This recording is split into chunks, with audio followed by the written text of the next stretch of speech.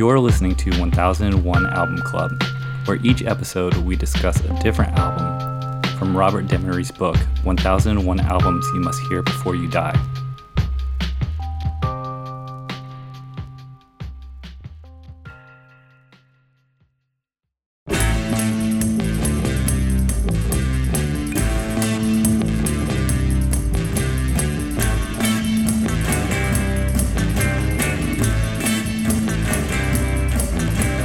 Mr. America, walk on by your schools that do not teach. Mr. America, walk on by the minds that won't be reached. Mr. America, try to hide the emptiness that's you inside.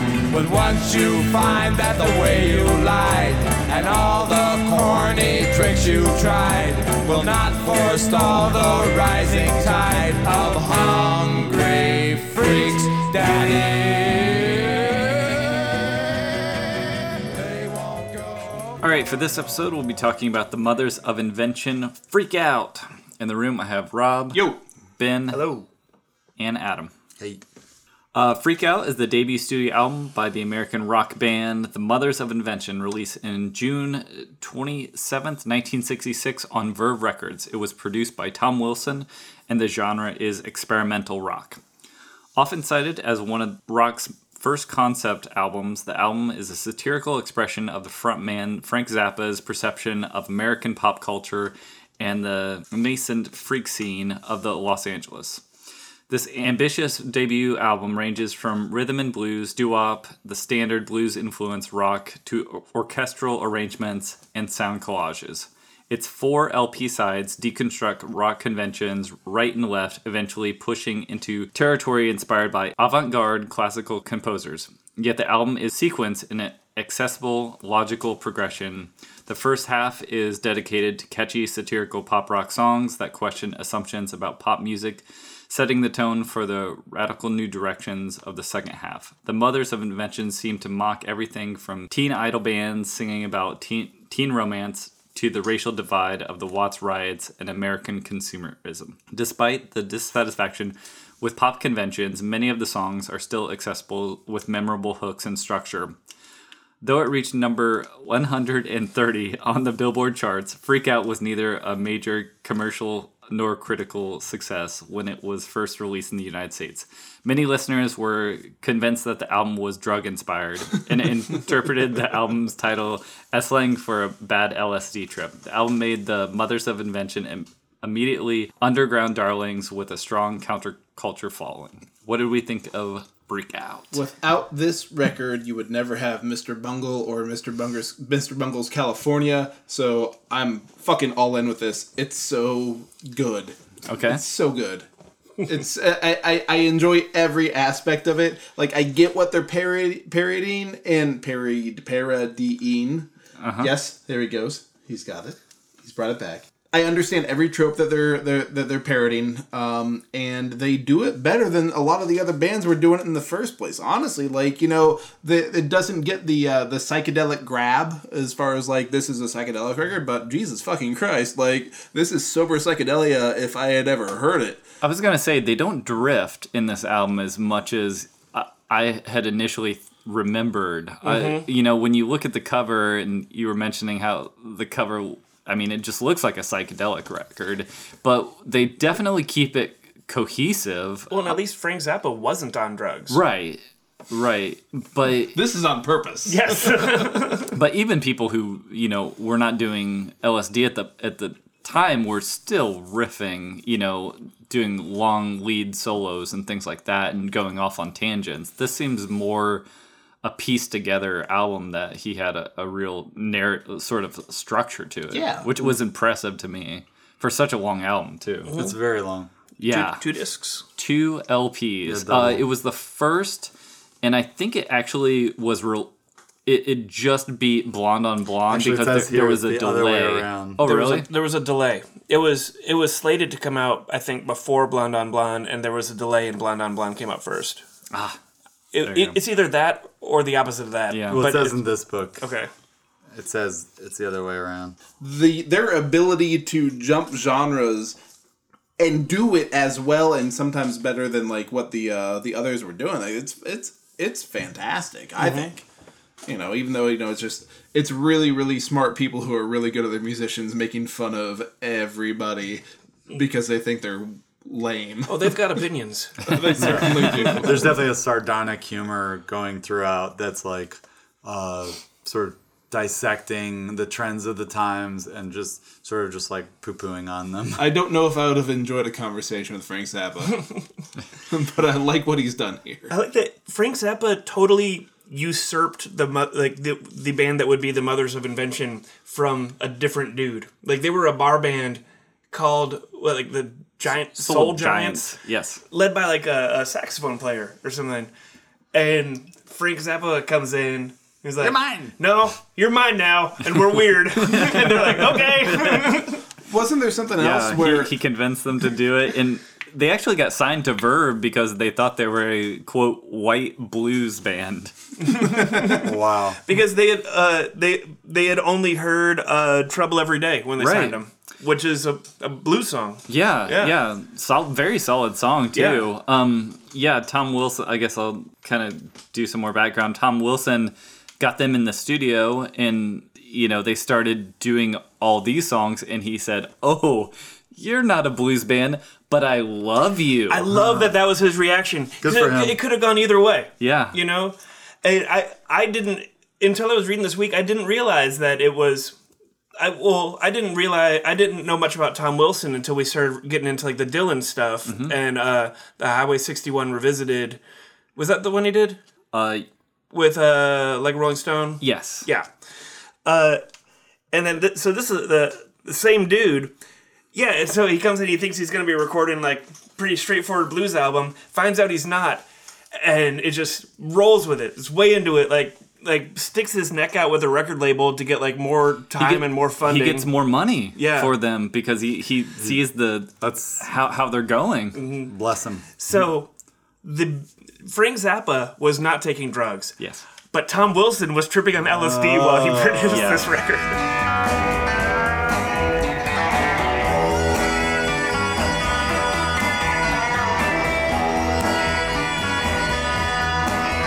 Well, I'm about to get sick from watching my TV, checking out the news until my eyeballs fail to see. I mean to say that every day is just another rotten mess, and when it's gonna change, my friend, is anybody's guess. So I'm watching and I'm waiting, hoping for the best. Even think I'll go to praying every time I hear them saying that there's no way to delay that trouble coming every day. No way to delay that trouble coming every day.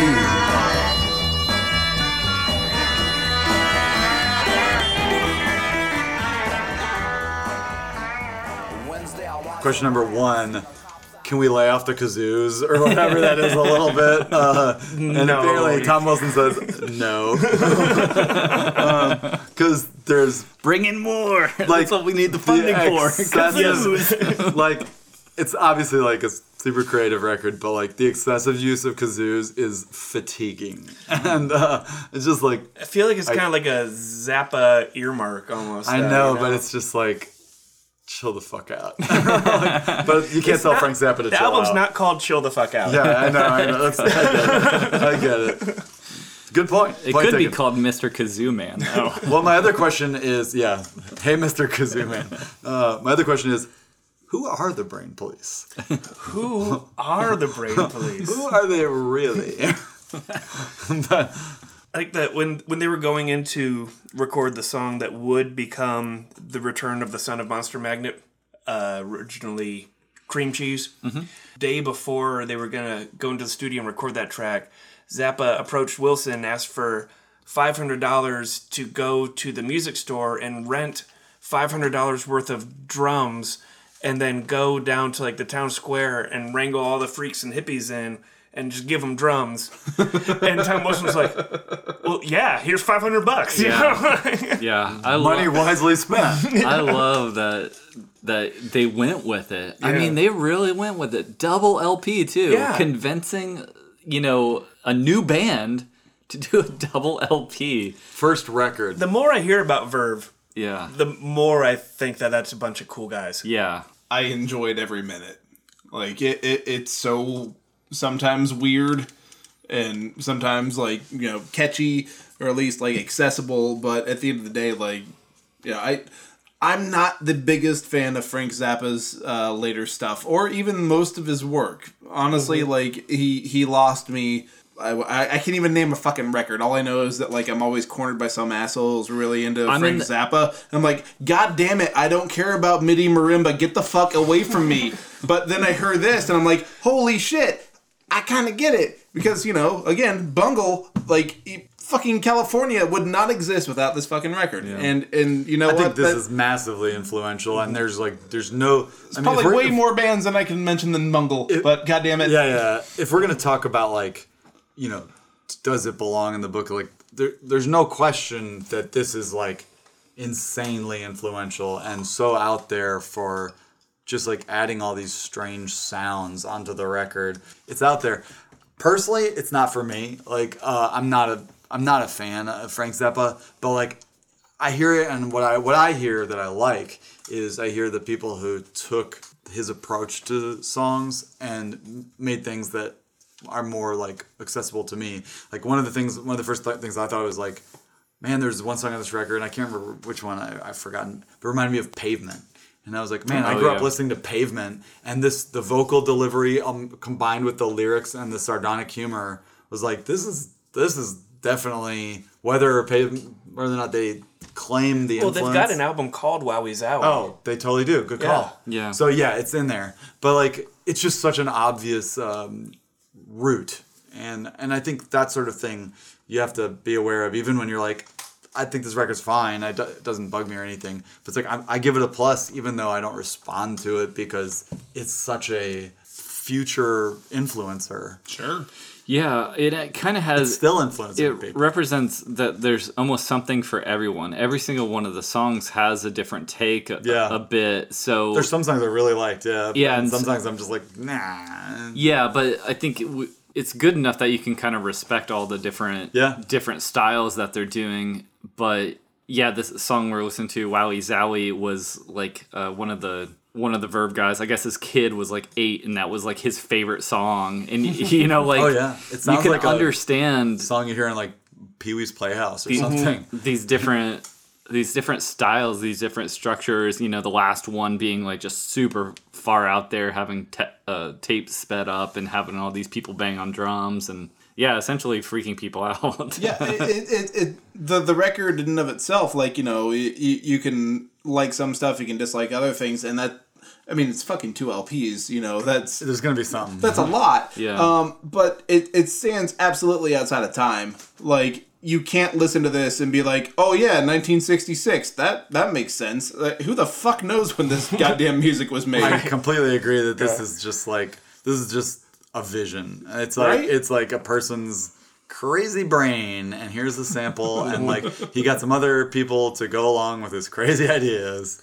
I noticed with repeated listens, like the first few times, like this isn't the first, like this project isn't the first time I've listened to this record, but it's the first time I've listened to this record like really closely. You focused on it, and you know, like the first time or two, what I was hearing was like the weirdness and the discordant parts and like how far out it was.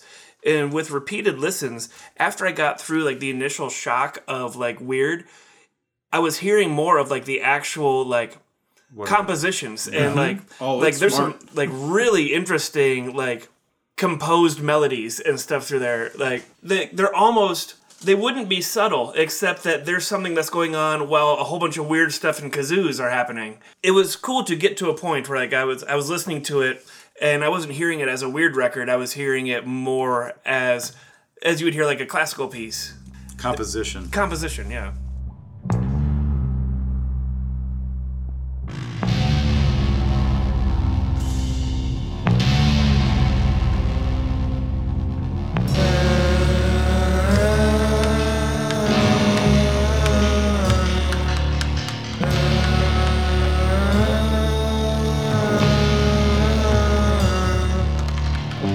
Will you do if we let you go home? all melted, and so is the ground. Who are the brain police?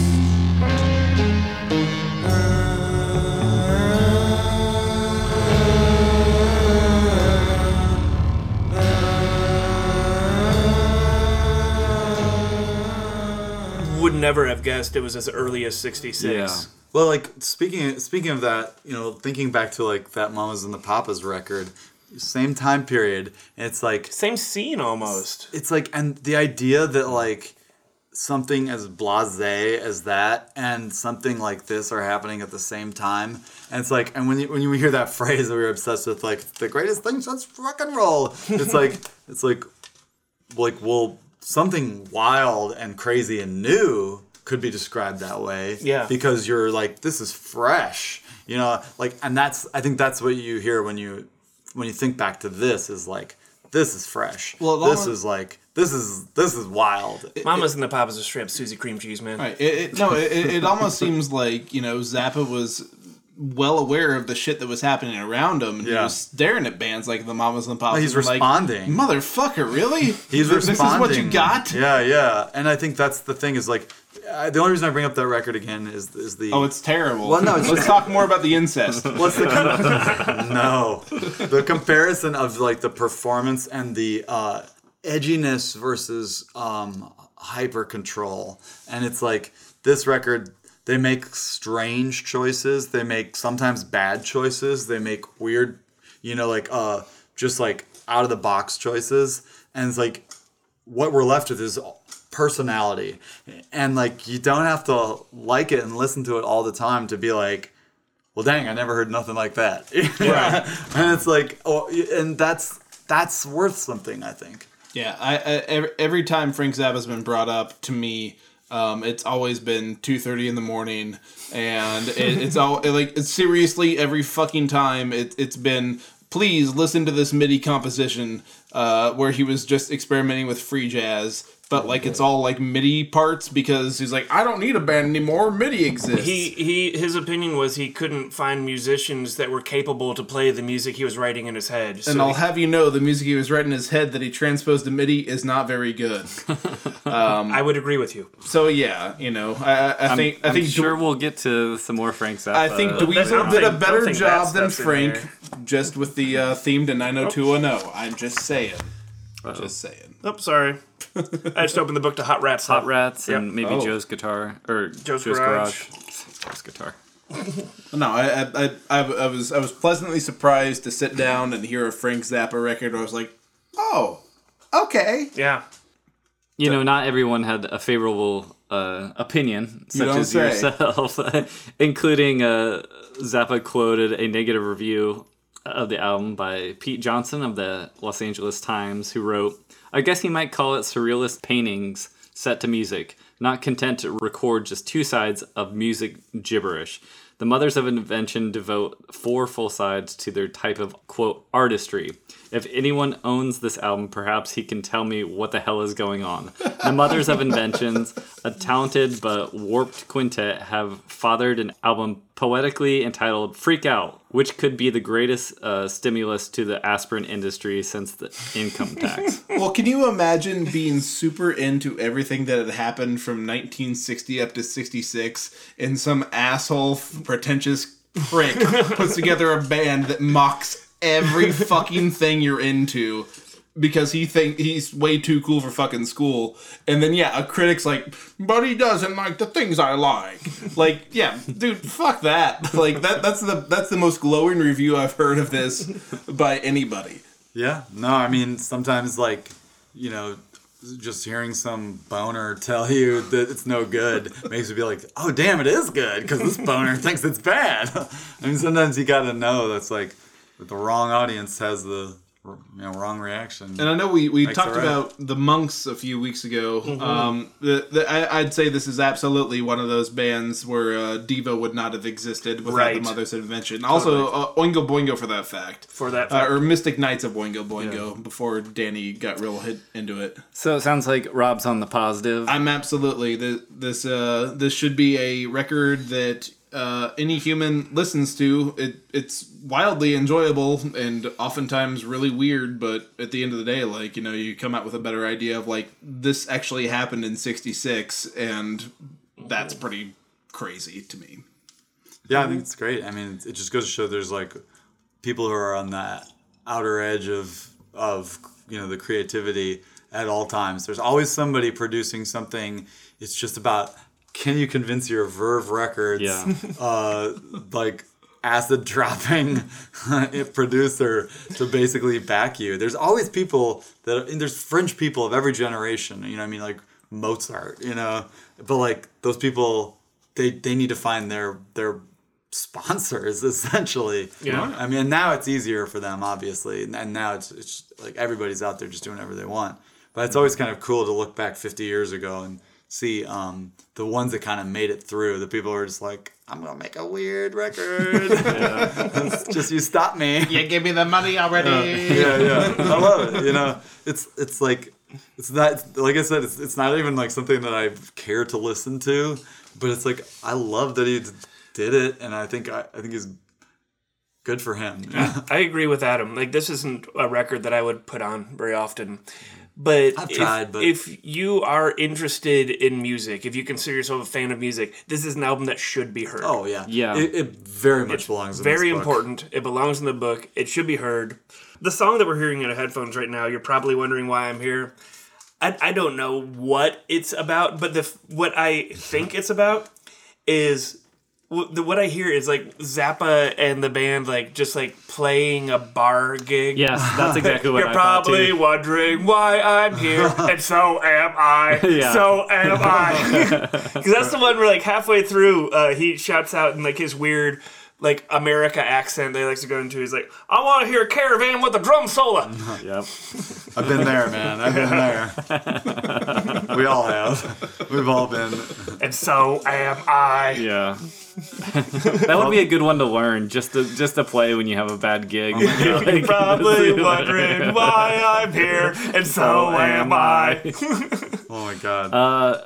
Yeah, I'm on the plus as well. I mean, all pluses, right? Yeah. I think you should check it out. I mean, yeah, you're right. It's just weird. It's valuable, but it's fun.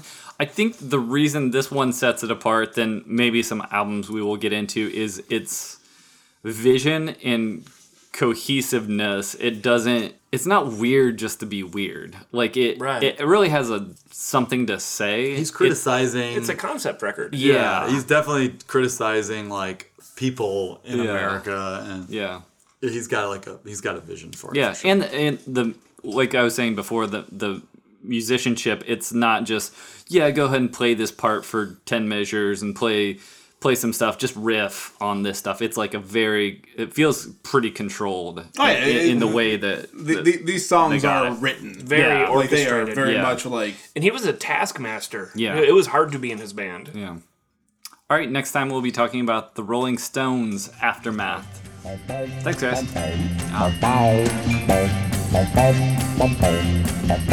You're probably wondering why I'm here, and so am I, so am I.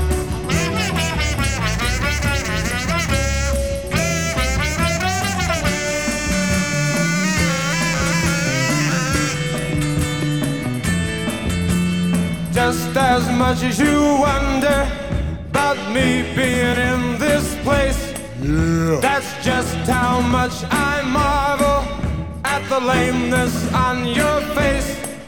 You rise each day the same